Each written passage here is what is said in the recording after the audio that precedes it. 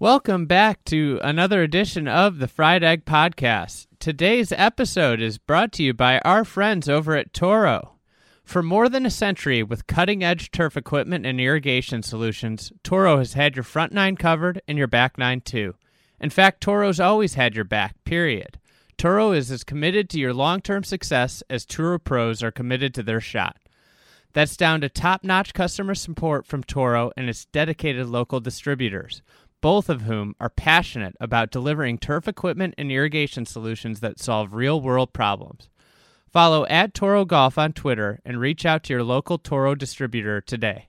Today's episode is with Wild Horse Golf Superintendent Josh Mahar. Wild Horse is a public golf course in Gothenburg, Nebraska, on the edge of the Sandhills. It is phenomenal. I went there a couple weeks ago, and definitely one of the best public golf experiences in the country. You got to go. Josh has been there since day one. He's got a lot of interesting insight in growing grass in the Sandhills, and he was also involved with Sandhills growing. So it was a great conversation, awesome guest, and without further ado, here is Josh. I miss a green, for example, I'm already upset. When I find my ball in the bunker, I'm really upset. And when I find my ball in a fried egg. Fried egg. The dreaded fried egg. Fried egg. Fried egg. Fried egg. Fried egg. Fried egg lie, I'm about ready to run off the golf course.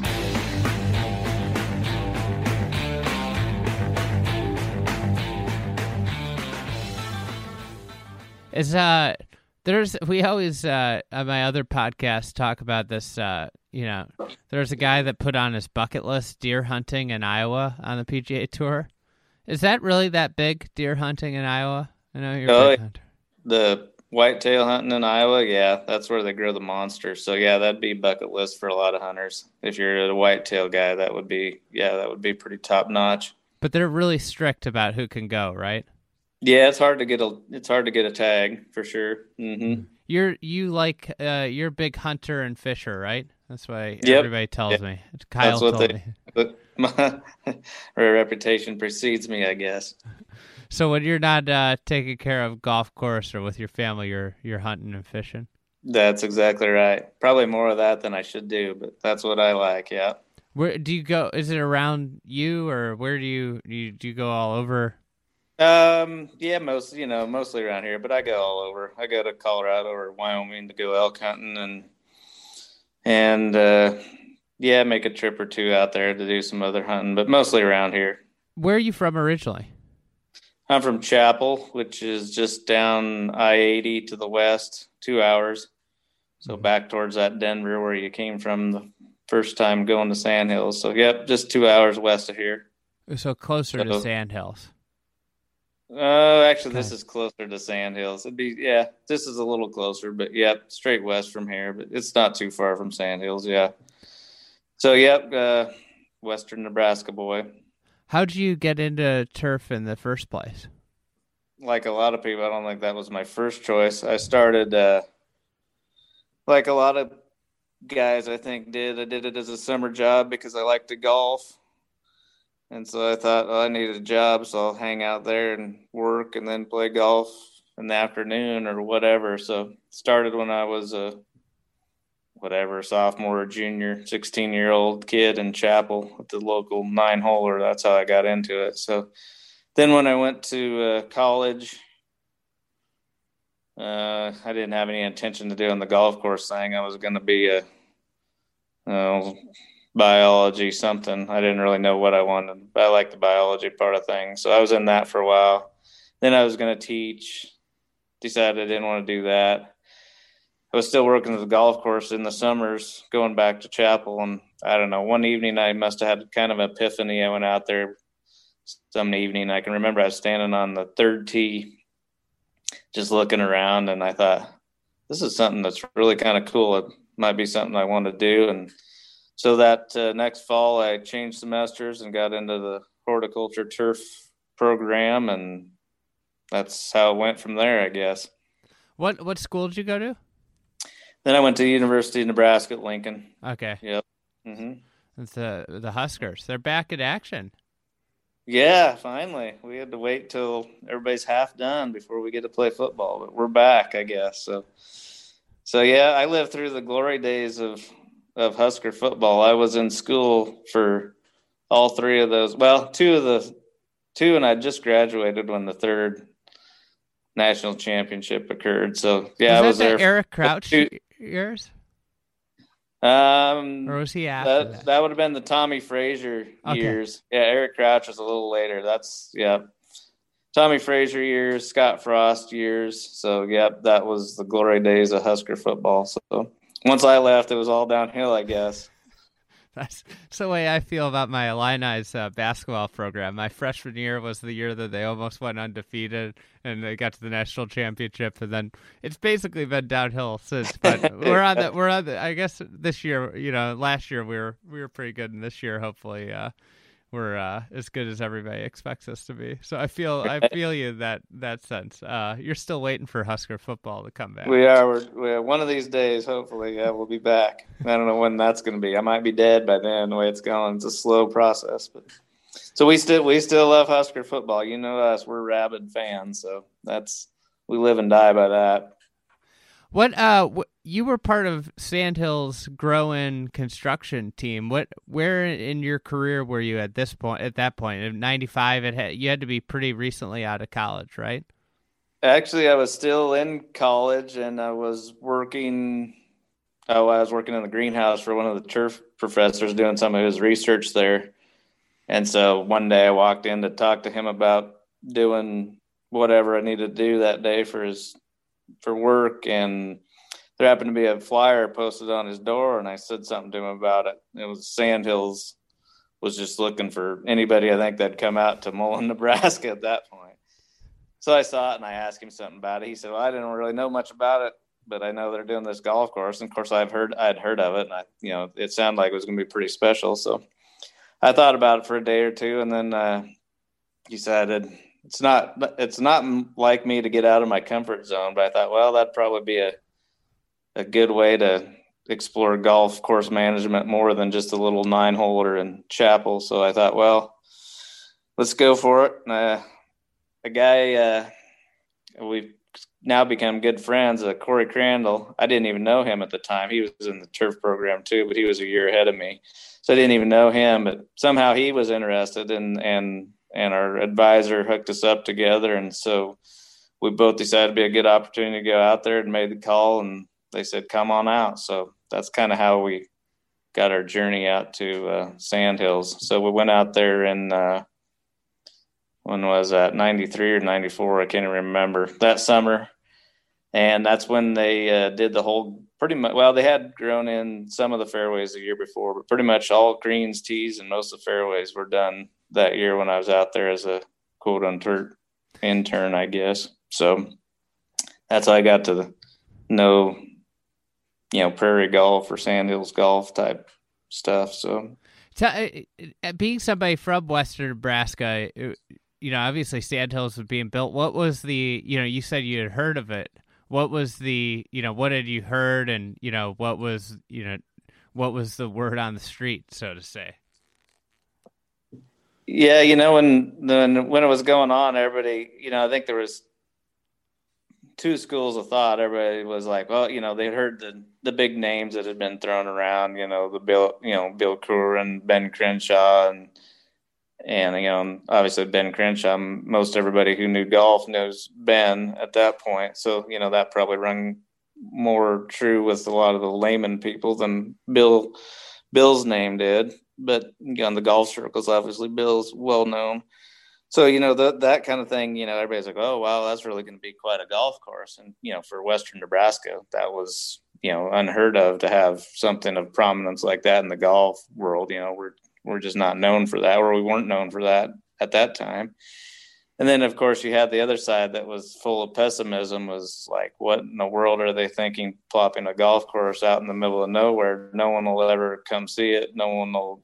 I mean, they'll build it and they'll close up shop in 2 years because they won't have any money. So I think he had both sides of that, going a little bit. So definitely it was, I think there's probably a lot more people thought it was a crazy crazy idea than they thought was ever going to work. Most of the best ideas are most people would think are crazy, you know. Yeah, I suppose so. There's a lot of crazy ideas that fail, but sometimes the crazy ideas work too. So I worked for this company. We had a guy that invested in it that was one of the most prominent investors, and he told me they don't invest in anything unless one of their partners thinks it's the worst idea ever. Because if it's generally like a great, widely accepted idea, somebody's already tried it and failed. Like if everybody thinks it's a great idea, then there's a reason it hasn't happened yet. So Sandhills Golf Club, perfect example. Like half the people thought it was absolutely ludicrously stupid what Dick Youngscap did. So being a Western Nebraska, what were your first impressions when you got out there and saw what was going on? I think this, the scale of the place, I'd been familiar with the Sandhills, but the scale of it was pretty grand and still is. I think I was pretty naive and, I'm just a 20-year-old dumb kid going out there and I remember Keith Nordick said that he was a superintendent at the time. First day I got there, he said, go walk out on the back nine and start flagging out heads. And I started walking out there and I was like, wow, I'm just really out here in nothing land. And, granted, I'm from a small town and that's, Chapel was 1,000 people. And so I know small town culture. I mean, that's what Western Nebraska is, but I always say about Mullen when people ask me about it, I said, they're like, wow, it's really a small town. I said, yeah, it's a small town, but it's not like the small town I was used to. The isolation out there is different than you get in other small towns. You might other, the small town atmosphere, but the isolation there makes it a different kind of a small town feel, I guess. So I think that was maybe the one thing that struck me the most was just the isolation of it all. And then as far as the golf course, as we got into it, again, I think I was just naive a little bit and just, I was just put my head down and did what they told me to do. But, as the time went on, you started to realize what it was going to be, I guess. Mm-hmm. Well, so that's your real, like, outside of just your hometown course, your real first exposure. When you look back on it, do you ever think about, God, I was so lucky because I learned, like, are there any things that you look back on and think, really shaped your career going forward from that project? Oh, most definitely. It was, that one decision that I made, and I didn't even really know it was what I was getting into, like say when I saw the flyer on the door and I said, well, let's try that. That changed my whole career path. If I hadn't have done that, I would have been, totally different. I would have never ended up here for sure. So that just one decision changed my whole career, my whole life journey really by doing that. So, once I got out there and, it was the people that I met, and Dave Axlin and Dan Proctor were both out there at the time. And obviously they came down here and did Wild Horse and got to know them. And, without going out there, that would have never happened. So that, that one decision just as a 20-year-old pretty much changed my whole life, which is kind of weird when I think back about it. Day to day, obviously, you day to day superintendent most of your career now, but you also grew in Wild Horse. What are your favorite aspects of being a grow-in superintendent versus the day to day superintendent? Yeah, I'll say I did learn a ton by going to Sandhills and watching the grow-in there. I don't think if you haven't been around a grow-in before doing your own grow-in, I think you're really going to struggle. Maybe not. I know maybe there's people that are smarter than me that wouldn't do that, but I know I would have struggled. Just seeing that helped a lot. I think that the other thing that was unique about Sandhills and a little bit about Wild Horse was, this was the first time anybody built in the Sandhills of Nebraska. So, that's a lot different than doing it, in Lincoln or Illinois or Kansas or, wherever else. It's kind of a unique environment. And not to say that there aren't unique environments that other people, have golf courses on, but, that was the first time anybody had been out there. So that in So it's a itself kind of is, uncharted territory in terms of best practices. No doubt. So we made a lot of mistakes at Sandhills, and obviously those helped me. And when I came down here, I didn't make those same mistakes. We probably made some, but we didn't make those same mistakes again. But yeah, that was a huge learning curve there.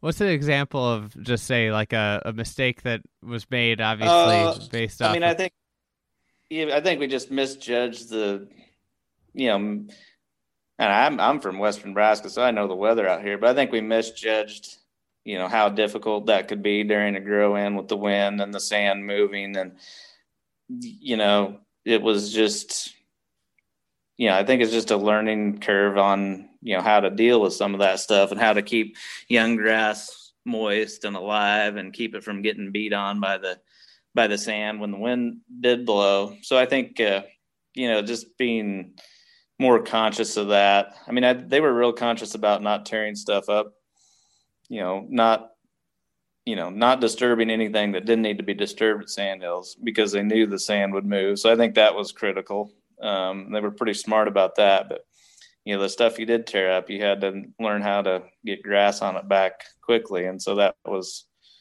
I think we just did things. I just think we learned a lot about how to water it, how to fertilize it, how to grow grass in that kind of environment when it's, real young like it is. And when we were up there, it was about we just started putting seed down on 1 green and 2 green up there at Sandhills and the fairway. And we hit a spell of weather of 30-mile-an-hour winds constant, and they didn't go down at night. And so it was a brutal week. And even people that are familiar with the weather out here remember that week as being, sustained winds and just hot and dry. And we had hay bales up there trying to keep the sand from blowing across 1 green. We'd station 1 person out there day and night, just trying to get some water to, keep the sand from blowing more than anything and keep and I think that at that point, Dick Young's cap was about ready to pull the plug and thought maybe his crazy idea that we talked about was too crazy because it was a tough week. But once we got through that, we've kind of, settled into, I think that taught us a lot about how we were going to have to go about things from there on. And we kind of settled into, being able to do things well and got the rest of the greens and tees planned, which is, a pretty ambitious project for 3-4 short months. So, but the experience up there definitely helped me down here. Without a doubt, that was, I was still a pretty young kid when I came down here, and that helped a lot knowing how to deal with those types of situations. Gothenburg is right on the very edge of the Sandhills versus Mullins, like right in the middle of it. Was there anything different about the challenges at Wild Horse? Is in the site and just the weather in general versus going an hour and a half west to Mullen? Yeah, it is different. It's similar, but it's still quite a bit different. The sands down here are a lot dirtier, I guess I'd say. A lot more clay and silt in there, and this still sand makes up the majority of the texture, but it's a finer sand than what you have up in Sandhills. So, that changes your management a little bit, because you do have more water holding capacity than up there, which is sometimes good, sometimes bad. But it's, the soil down here is, although it's still sandy, is quite a bit different from up there. The other thing is, as you get down here, you get closer, you're in the valley, you have a lot of corn. So as far as growing season conditions, once the course was established, we have a lot more humidity than they probably do up there. Not so much that we have a lot of disease pressure, like you say would have in eastern Nebraska, but it does change. The weather pattern is a little bit different as far as the humidity. I'd say it's just generally a drier climate up there. So combine the drier climate and the coarseness of the sand up there makes it, quite a bit different than down here, I guess, as far as growing conditions are concerned. You said you worked with Corey. He built a golf course out there, right? He bought a golf course, and he's a golf course owner, so he's moved up in the ranks, no longer just a lowly superintendent. But yeah, he bought when he left Sandhills, he was superintendent at Sandhills for 6, 7, 8 years. I don't really remember exactly how long. And he decided he wanted to buy a golf course in Ogallala, which is just west of here, about an hour and a half. So he bought that golf course. So he's a golf course owner. So Corey's one of my really good friends. Like I say, we went out there together to Sandhills, the two of us not really knowing what we got into.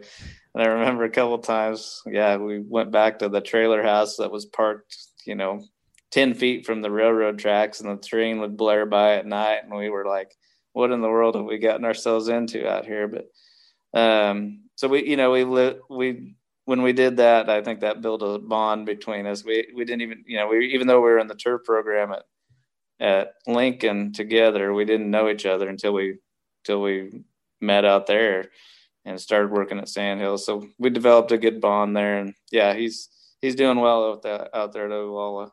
It's interesting to me, all the golf courses that kind of popped up after Sandhills out there, even just small ones where they had 9 holes and an honor box, and the golf holes are built by Dan and Dave in cases where you've got this 9-hole course that's built by some world-class architects, and nobody even mans the pro shop. Yep, that is interesting. Yeah, that's right. Now that you say that, Corey helped with some design at I believe it's Stapleton and Thedford both, which is a couple little courses that you mentioned that popped up, and then there's one at Hyannis, Pelican Beach, and some others that that was because kind of harkens back to the old sand greens courses that some of these places kind of had, and they didn't really realize that they were built on pretty good ground for golf courses. So it's interesting that now that the big guys have come out here, they've kind of embraced their own little 9-holer now again. Yeah, this hopefully next year. I want to do I want to play every golf course at the Sandhills and just see them all. Sand greens ones, and what's it like playing on sand greens? And obviously, you probably I've never actually played on sand greens. There were some of those around when we were in high school still, but we never played on them. So I have never played on a sand green, actually. And that's I was talking to, you probably know Blake Conant well. He was telling me you gotta go play this place because of the sand greens and see the sand greens. Mm-hmm. I don't know Blake. I know of him, but I do not know him. But it would be an interesting experience for sure. Yeah. So with Wild Horse, how'd you get involved with the growing and working there? Obviously, it's got a unique story with the group of farmers wanting to build it. But how did you get involved? And I think there's I've heard different stories about how Dan Proctor and Dave Axland got involved also. I mean, my involvement stems directly from Dave and Dan and them knowing me at Sandhills. I think the group that got together to build a new course here at Gothenburg, I think they had almost all but hired Marty Johnson to do, who had done quite a few courses around Nebraska. And then I believe it was Terry Healy was a fraternity brother of Dick Young's cap. And so Chris Healy was one of the prominent members in trying to get this thing started. And so the connection there was to get Young's cap involved. And so I think he actually came down and visited the property and said, you don't need Marty, you need Dave and Dan. And he got on the phone with Dave and Dan and said, you need to do this, and got them here. And they said, well, this is what we'd like to do. And the group of people that were in charge here said, all right, and hired them. And like I say, once they once they were on board, I don't know, they contacted me, and I was up at Sandhills being assistant then, and thought this would be a good chance to become a superintendent, and came down, and I was happy to work with Dave and Dan. I mean, without what they pretty much have given me everything in my career. I mean, that was a great chance, and I'm glad they took a risk on me, and two guys that are really great guys, and I hope we've kind of enhanced what they've done here, and have taken care of their property. It seemed like you have, from my experience. I've never played even recently aerified greens that were so firm and putted so well. If you, it was it was incredible. I was blown away by the golf course. But one thing I read a little bit about is the kind of community aspect of the whole construction process, where the town really embraced it and became a part of it. Was that true? Was it a big help? And talk about kind of how that went. The different things that they did.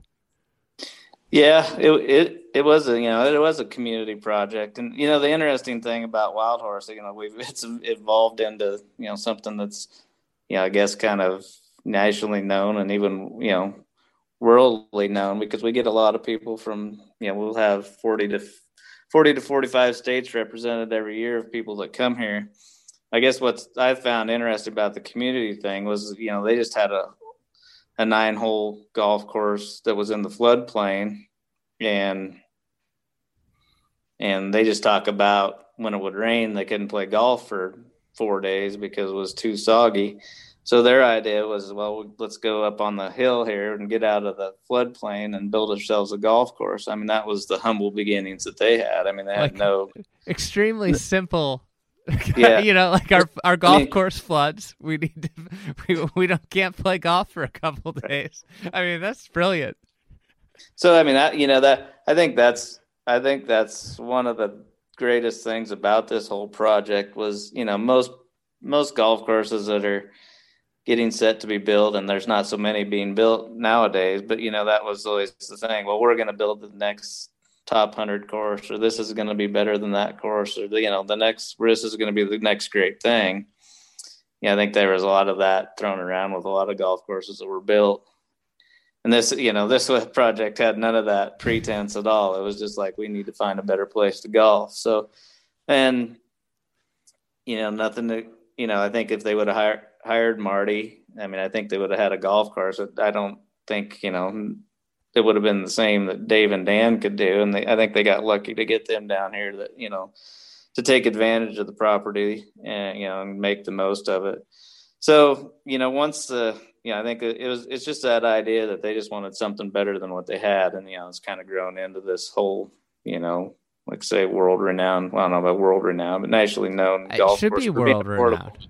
And so, so when they started, it was kind of humble beginnings, and they generated money from the local people for the stock offering and lot sales to get the project off the ground. So most of that money, is from, the local people, either golfers or non-golfers alike.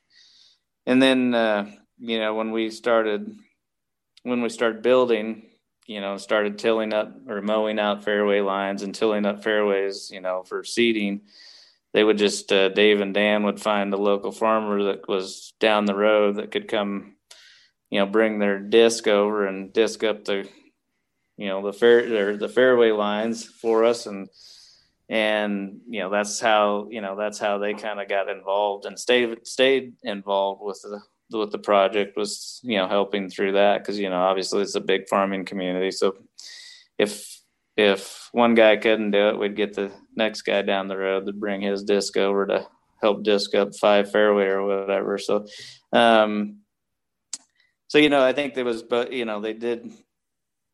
they helped the project along, obviously financially, because that's where all the money came from, was from local town people. But they also did, some of the work on the course. And also, when we were putting up the clubhouse, they had, they would help raise the, rafters and do all that and put some time in the construction of the clubhouse too. So yeah, it was, and I think, now obviously, there was probably some naysayers then that was like, well, I don't know if that's going to work up there.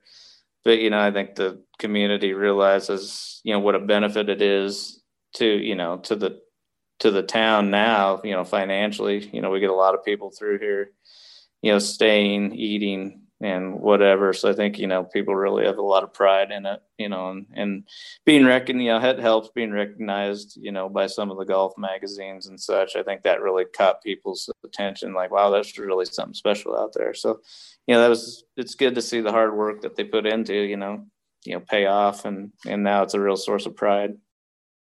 Now for a quick word from our sponsor, Toro. Top-notch custom-fit technology helps tour pros feather and iron to a tight front pin. Now using the technology on Toro's new Greensmaster Flex Series Walk Greens mower, superintendents can dial in that same exceptional, precise feel of operator performance on even the most contoured greens. The Greensmaster's bale feathering feature lets the operator slow down or speed up by putting more or less pressure on the bale and stay hands-on even through the tightest turns. The melding of the operator and machine continues with the telescoping handle that ensures perfect harmony between mower and operator, tall or short, and the handle's rubber mounts have just enough cushion to prevent any hand movements from influencing the cut. For putting surfaces so pure, they'll make a tour pro tip their cap. Trust the Toro Greensmaster. Follow @Toro Golf on Twitter and reach out to your local distributor to schedule a demo. Now back to Josh Mahar. Obviously, land is relatively inexpensive, and the cost of maintaining a golf course in the Sandhills keeps it down. But I was astounded by the all-in construction land number. Could you share that on the pod? Yeah, I think really when you break it down, it was probably eight or 900,000. And then clubhouse cost would be on top of that, another 300,000-400,000.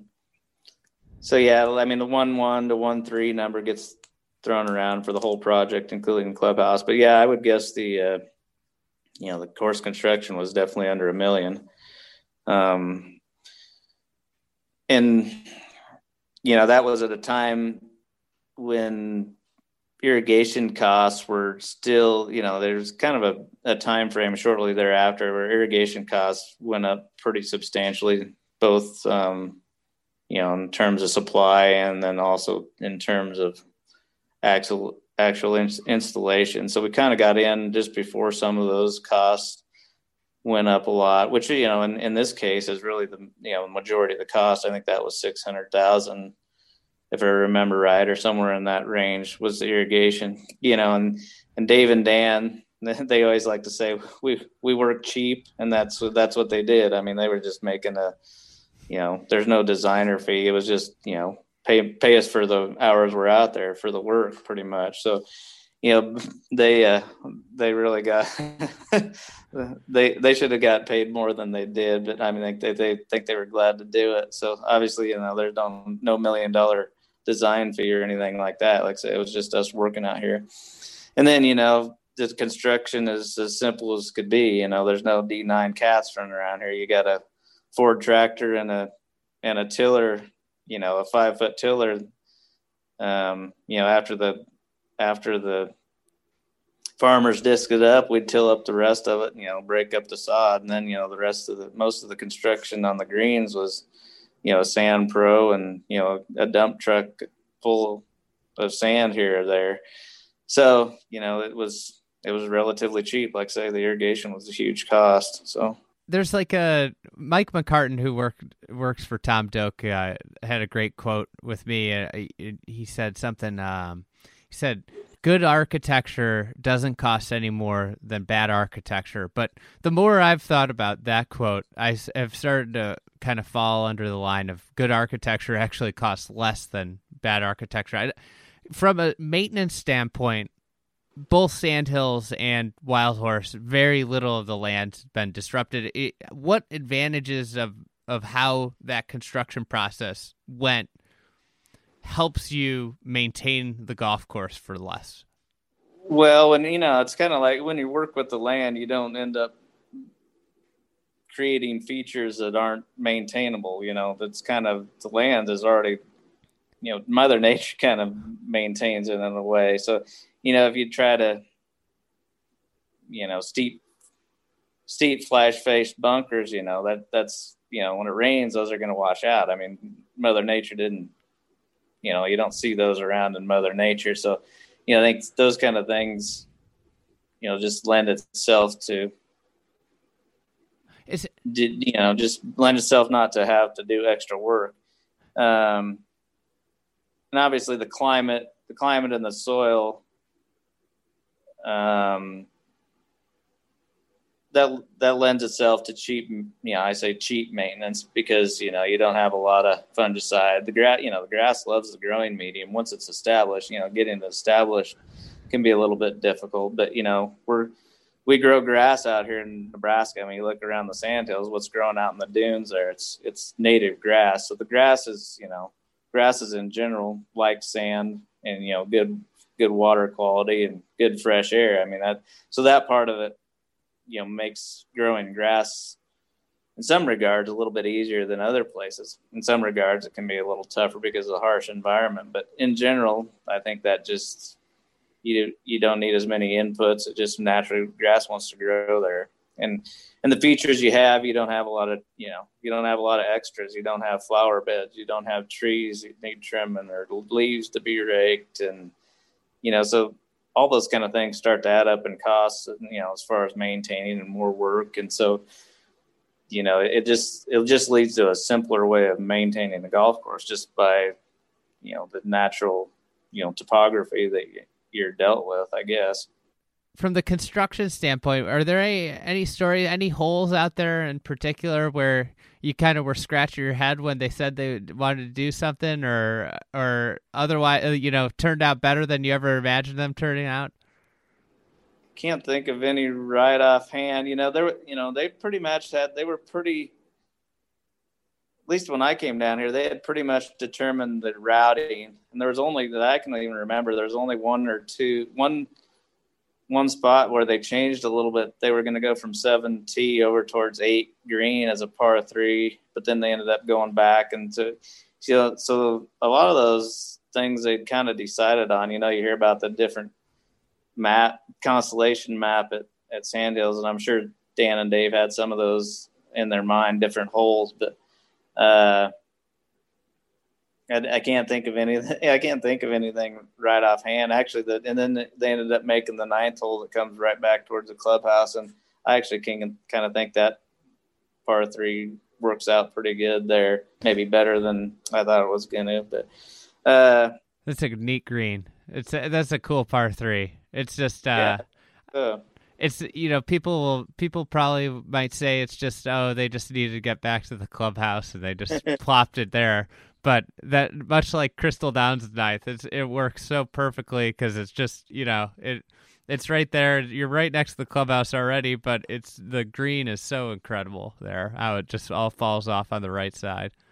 Yep, it's a real sucker. And ever see a lot of balls down there in the bottom because that left-hand bunker, scares people over there to the right. And if you get over right too far, then it's just it's a good hole. So and then you fall off into the Valley of Sin over there. So it's a pretty neat little par 3. So what being there since growing, how's the course evolved since 1999?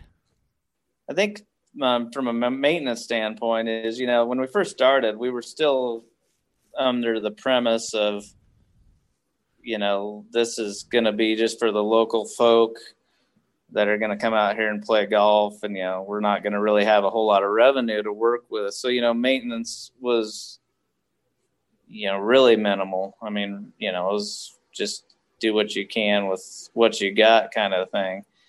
Obviously as revenue has been, generated, we're a lot more refined in our maintenance approach. Now, I don't think, by no means are we, we have a small staff and we're not doing a lot of extras, but it's afforded us the ability to do things that I wasn't sure we'd be able to do, maybe 15 years ago, just because of the revenue. And I don't know how that affects the golf course. I suppose over time, I think it makes you better. I think just, what were some of the things? The equipment we use, and, the chemical inputs and fertilizer inputs, all those, I think we're able to do what we want when we want. And, I think that helps as far as the maintenance is involved. As far as the golf course is concerned, we haven't done hardly any changes at all, which I think is a testament to Dave and Dan and the routing and the finish work that they did to begin with. I get that question pretty regular. What were we going to do different? What are you going to? I'm like, well, I don't think there's no need to change this green or redo this bunker. We've added a couple tees here or there just for length, but those don't really get used that much. So, I think it's a real testament to what they did. Is I think they just got it right the first time, and we haven't had to do much as far as that's concerned. We've tweaked irrigation, because irrigation at that time we put in the irrigation, and then they kind of were the grass lines and that sort of thing, weren't even established because they were still a little bit, working those out when some of the irrigation went in. So, I mean, that's been the biggest change as far as that is concerned on the, on the maintenance side, or, the design side, is tweaking some grass lines and getting the irrigation lines to fit those. But like I said, I think it's just they did things right the first time around. And so we haven't had to do a lot of changes, otherwise. With the, everybody always says, oh, Sandhills, greatest place to grow, grass. What are some of the toughest aspects of your job on a day-to-day basis, or, an annual basis in the Sandhills? What are the unique constraints of a superintendent there? I will say, like I say, grass, really during the season, the grass growing is pretty easy. Don't tell my bosses that, but it does grow good grass. But I like to think that, we're able to take it to the, very top level, as far as surfaces are concerned, because, the climate and the grass, and the soil conditions, the water are all good. So we can take it to the very top level, I think, during the season.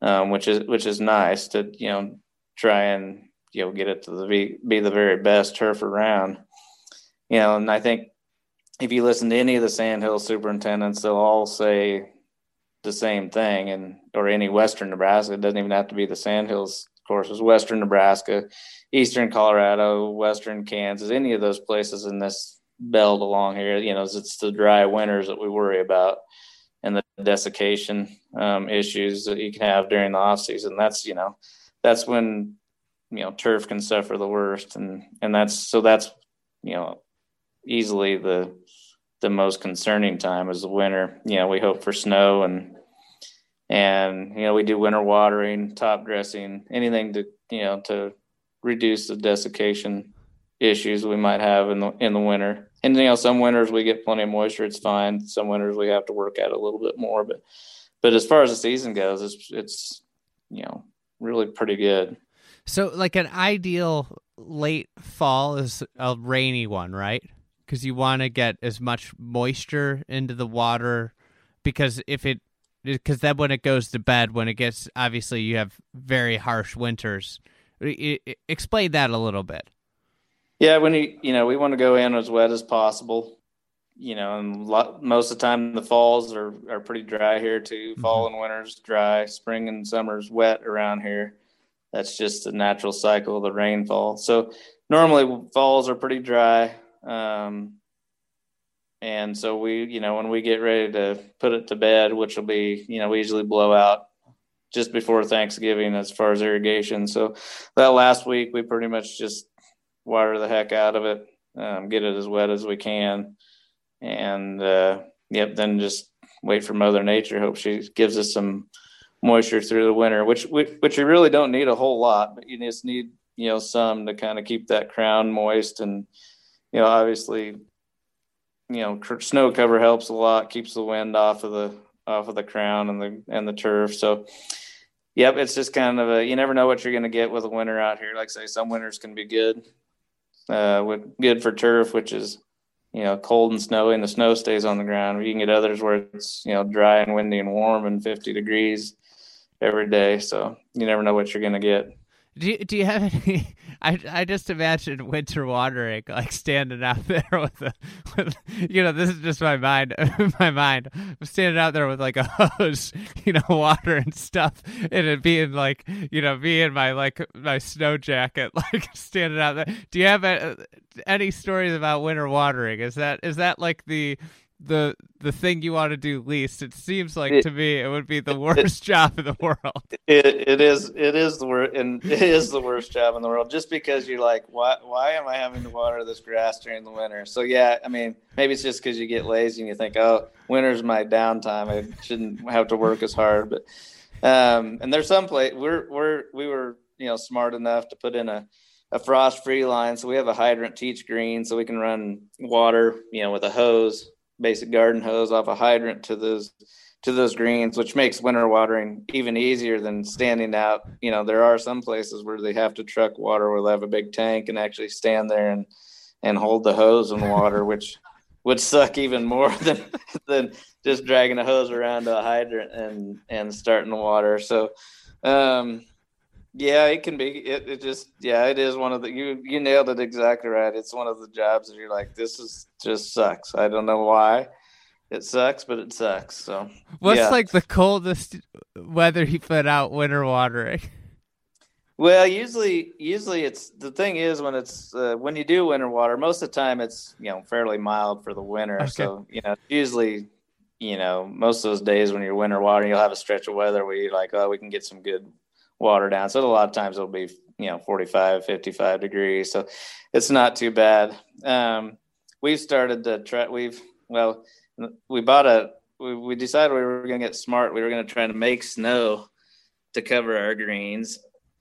After we, about 3 years ago, we had another pretty tough winter where we lost some grass. But so my bright idea was to get a snow maker and try and make snow, so, to supplement the winter watering and cover the grass a little bit more. So, and that can be, obviously to make snow, it's got to be cold. So when you you're bought doing like a machine that like a ski resort would have. Well, to get into that level, we're not to that level yet. We're just like in the little, backyard home snowmaking mode right now, with a little mister thing, and you got your air and your water, and you mix the air and water together to make snow. You've probably seen it, people do it in their backyard. So that's the level we're at now. So, and actually I investigated the snow making from the ski resorts and how they do that, and that's actually quite a bit more involved process than people would think. So that's probably not going to happen here. So, but I figured, we bought the snow maker and we haven't had to make snow yet. So we've had a couple pretty good winters as far as turf goes. So, but yeah, when you do that, it's got to be cold, and that, cold and wet and wind, that makes for, pretty chilly hands. So hopefully I don't have to do that this winter. So you got to hire like an intern for that, Yeah, that's right.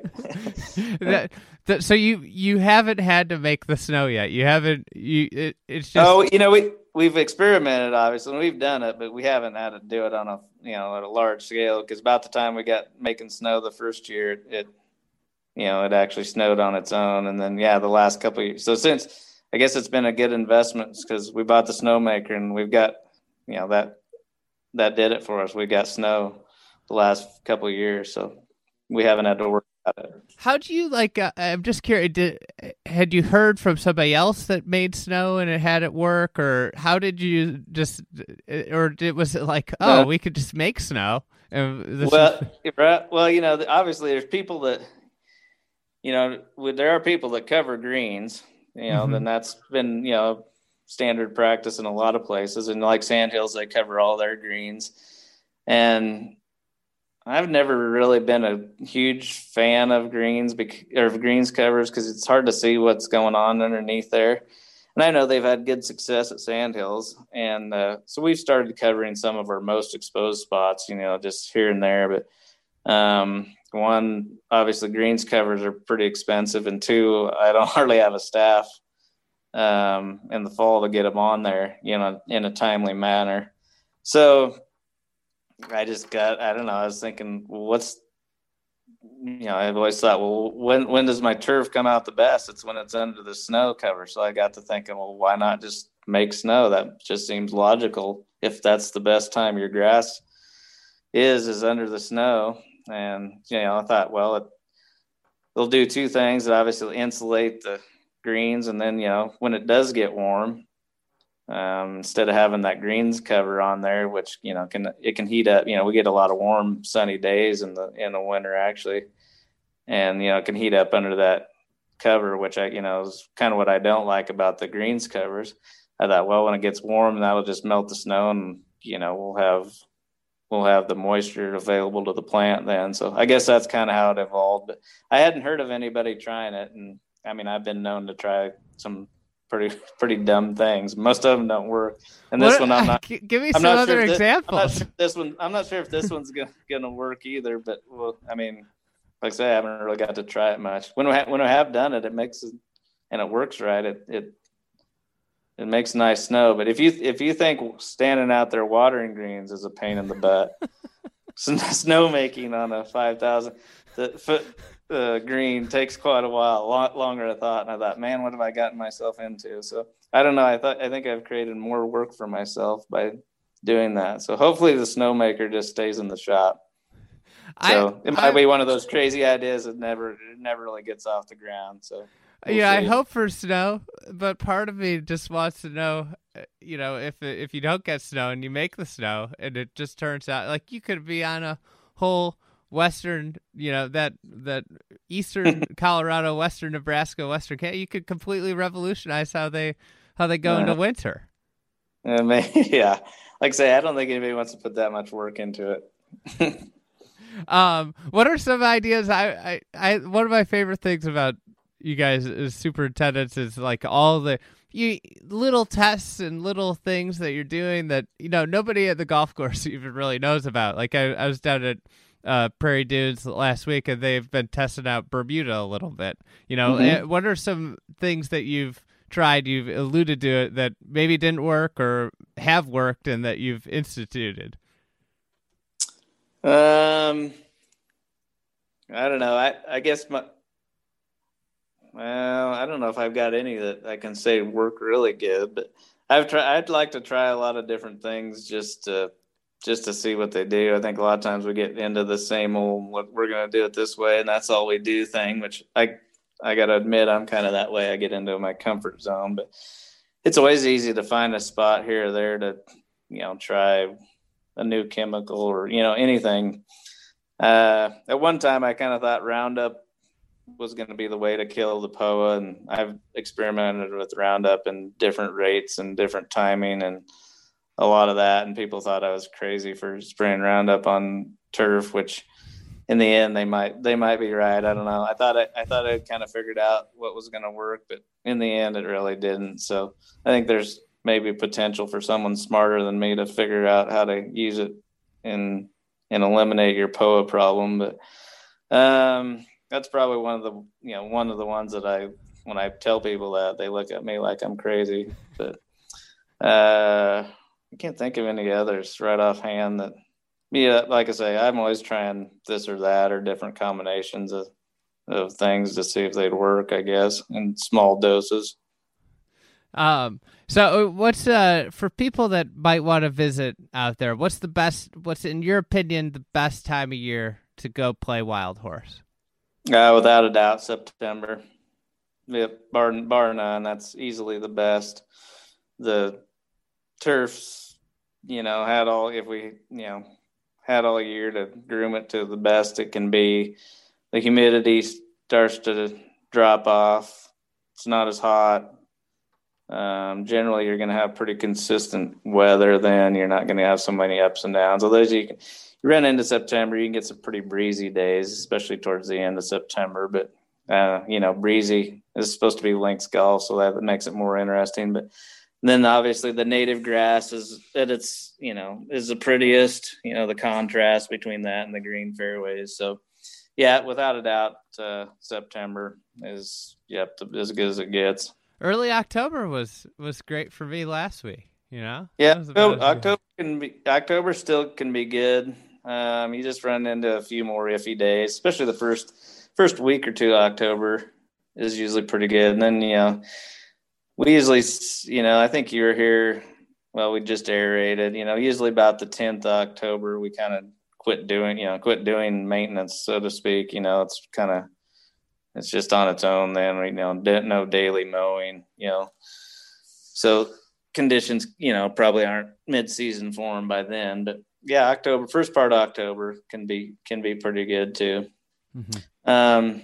I guess a close second would probably be, maybe mid-June, but it changes, it kind of changes through the season, and how the golf course plays a little bit. April and May turf can be a little spotty, just, depending on the winter, but and you get a lot of wind that time of year. So that, that makes the golf course play different than once you get into July.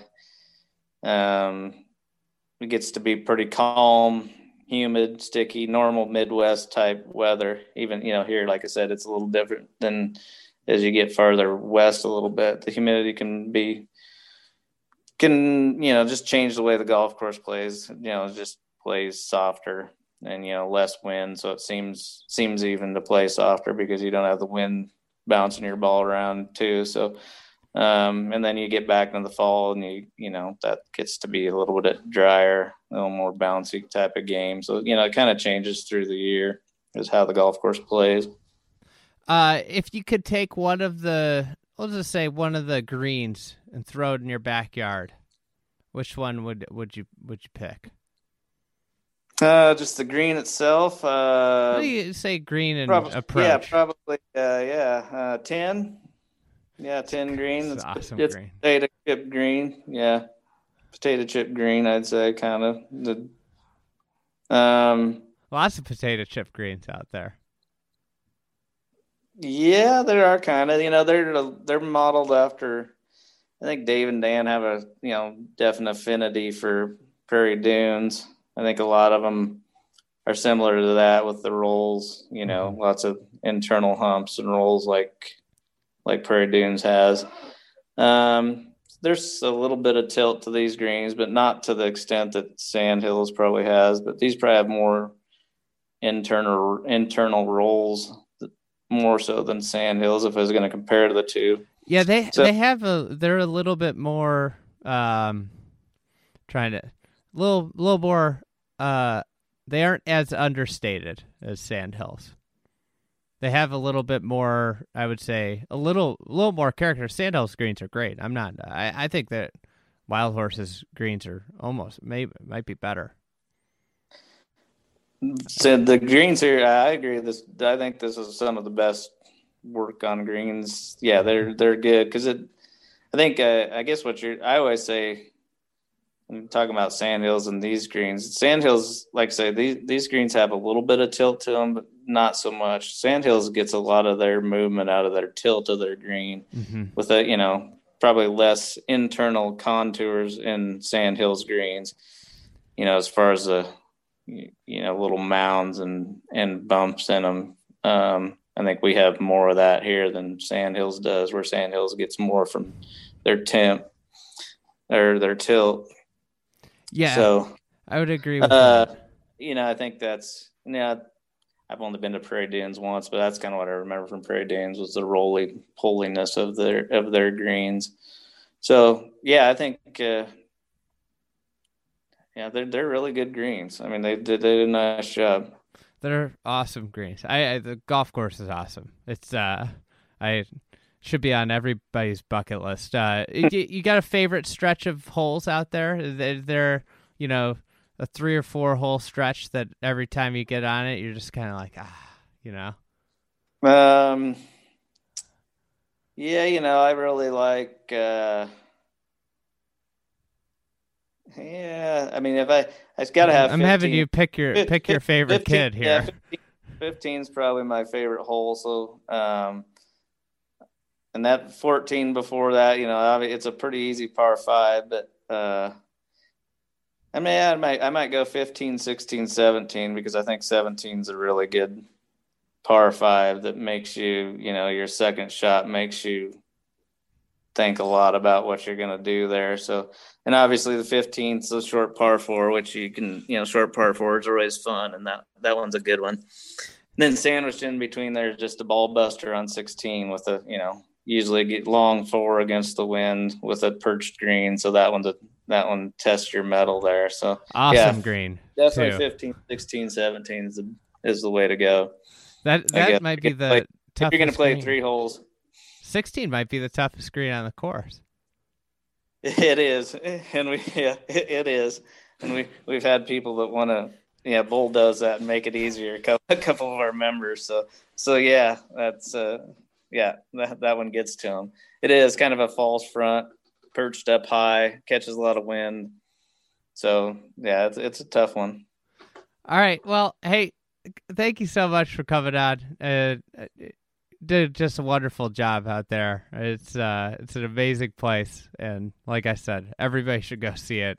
Even like I was talking to Kyle, who's obviously the biggest Sandhills fan, but I told him, I'd be stopping here every time I went to Sandhills without a doubt, and I'd play a good chunk of rounds there versus Sandhills if you gave me 10, and it's an amazing place that everybody's got to go see. Well, sure, appreciate it. I'm glad you were able to stop by. So yeah, we'll be back. It's been a lot of fun here for 23 years. So yeah, it's we like it because everybody can come play it. Some people aren't going to make it to Sandhills, obviously, but everybody can come out here and hopefully enjoy what we think is pretty good prairie golf. So yeah, it's nice to cater to that sort of crowd that every man can come out and play. So yeah, and we've been supported by a lot of those people, so that's been good. Mm-hmm. It's accessible to everybody, from price point to you can go play it any day of the week. Right, exactly. So thanks so much. Thank you. Thanks for having me on. I appreciate it. I hope I didn't ask you any stupid questions.